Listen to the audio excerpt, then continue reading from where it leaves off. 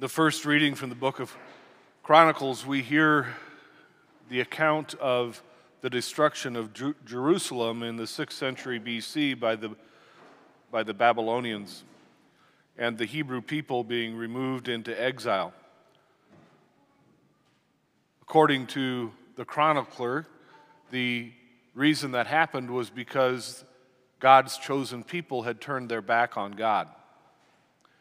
They had allowed themselves to be separated from God's love by performing every imaginable act of cruelty and sinfulness.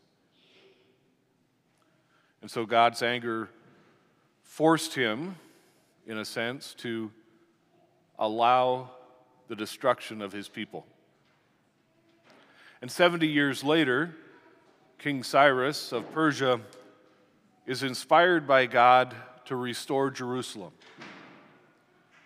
He allows those remaining people within his worldly empire who claim to be of Hebrew descent to return and rebuild. It's kind of that way after every major calamity in the world. Anytime there's something big that happens, whether it's war or famine or flood or pandemic, we have to go into a reset mode. We have to change the way that we do things, and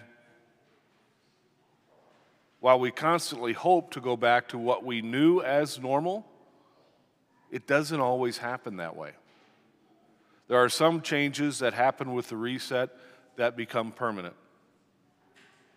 And we as people adjust and adapt to it, even though we may not always like it. In the gospel today, Jesus is compared to the bronze staff that Moses held up for the Hebrew people in the Exodus. They were being attacked by snakes, and those who were bitten were to die, and God told Moses, create this staff and put a bronze serpent's head on the top of it, and anyone who looks at it will be saved. The evangelist John says that Jesus is lifted up on the cross, and all who look at him and believe will also be saved. That's our hope and our promise. When we look to that cross and we see the Son of God pour out his life for us, that's to give us hope, so that we no longer sleep in an eternal death, but we have the hope and the promise of resurrection.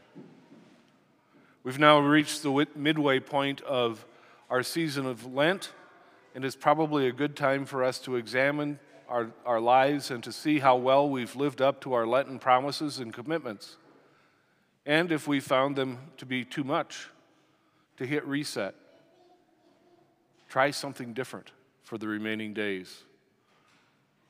But do try to sacrifice, to give alms, and to be charitable, and to pray, that we may, with hope, move toward the Paschal mysteries of the Sacred Triduum and Easter.